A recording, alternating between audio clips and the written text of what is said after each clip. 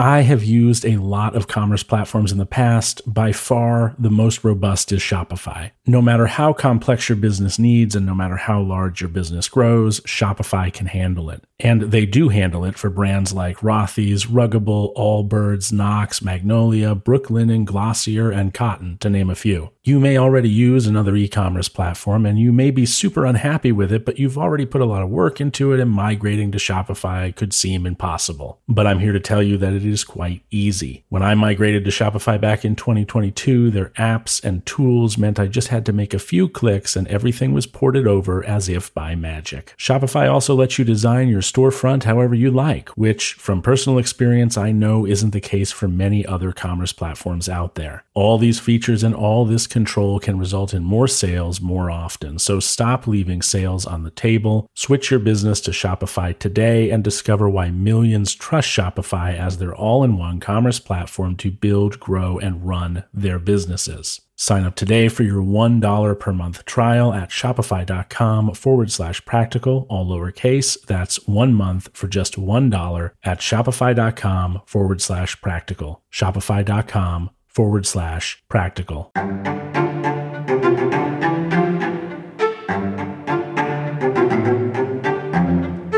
Good morning, Prakopton. Today we are hearing a meditation all about Severus Snape. Wait, no, that's probably not right. I've just still got Harry Potter on the brain since this month's movie club just finished, and we're about to regroup to go through our worksheets. What movie club, you ask? Why, the Stoic Path Movie Club, of course, which you can learn more about at stoicismpod.com/path. As for today's meditation, it really is about Severus, just not the Snape sort. This is Marcus's brother, and here's the meditation.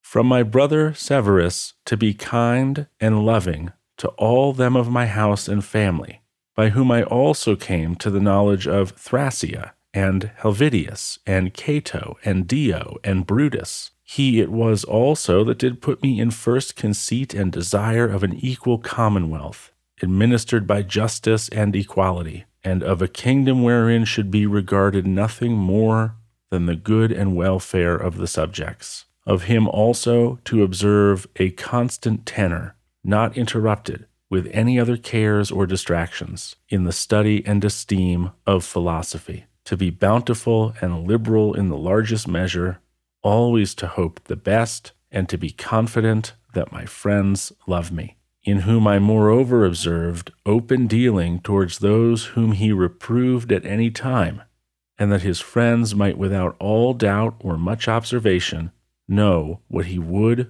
or would not. So open and plain was he.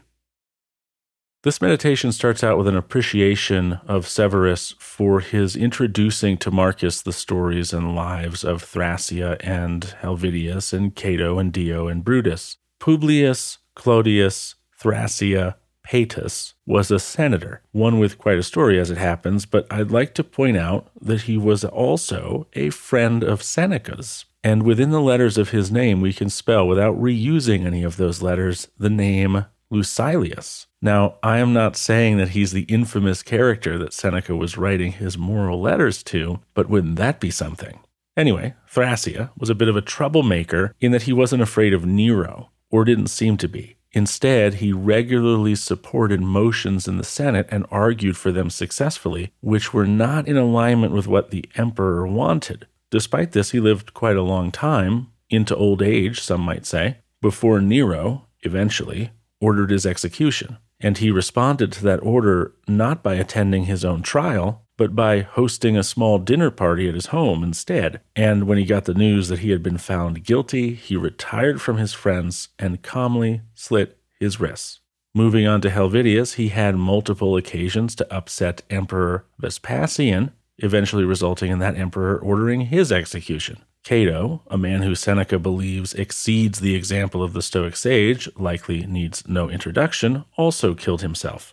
Brutus was, of course, complicit in the assassination of Caesar and is perhaps the most famous of that emperor's assassins, et tu, Brute. And Dio, I believe, refers to Dio Chrysostom, who was an orator during the 1st century.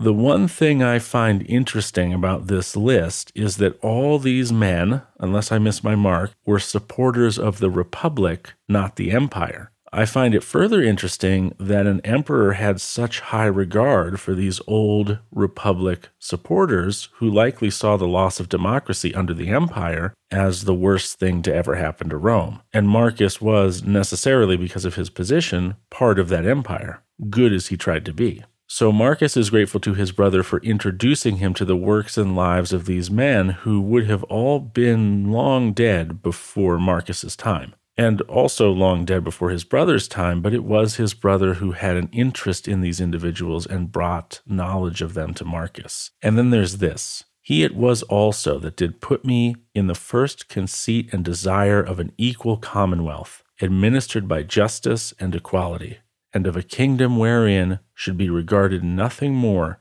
than the good and welfare of the subjects. And I think this is really kind of beautiful because when you're a dictator or an emperor, which I guess an emperor kind of is a dictator, a supreme leader or, some other version of that, if you don't want this sort of thing for your subjects, the Republic no longer exists, so your subjects aren't going to get an equal commonwealth if you don't want it, right? Because democracy is dead under an empirical rule. Marcus was not interested in power. He was interested in what the Republic would have been interested in. Fair and just rule. Though he couldn't provide democracy, it does seem that he tried to do his best to provide fairness and justice, which is what makes him one of those 5 good emperors. We see also that Severus valued philosophy, when Marcus was otherwise surrounded by sophists and purple-wearing royalty who likely had less regard for it. To be bountiful and liberal in the largest measure, always to hope the best, and to be confident that my friends love me. To give, not take, to share, not hoard, to be positive in his outlook and not negative or hopeless, to believe that his friends are with him, not against him, to, in this way, see his friendships as supportive and positive. And then lastly, in whom I moreover observed open dealing towards those whom he reproved at any time, and that his friends might without all doubt or much observation know what he would or would not. So open and plain was he. With this last bit, and having now worked through the prior parts of this meditation, is it not obvious how large an impact Severus had on Marcus? Perhaps the biggest impact yet of all of his thank yous. Severus seems to be like a mirror image of who our favorite emperor is trying to be. He is forthright, honest, open, tells the truth, doesn't mask how he feels, is willing to forgive, is kind, and speaks in not dressy language, but in plain language so that all might know exactly what he means and not be curious about his intentions or suspicious of his motives.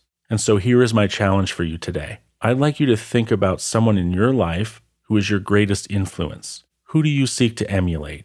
Who has given you the example you need to make yourself better? Is it a sibling, a parent? Is it someone in our Discord group? Is it Judy Stove, our favorite Aussie researcher of Stoicism? Or maybe it's a dear friend or school teacher from your past. But whoever it is, think about this and identify them and reflect on how they've shaped you. Then join our Discord and share what realizations, if any, that you came to with us. We'd love to know what's going through your head after hearing this particular meditation and reflecting on your own influences. For now, though, thank you for listening. Have a great start to your week, and take care.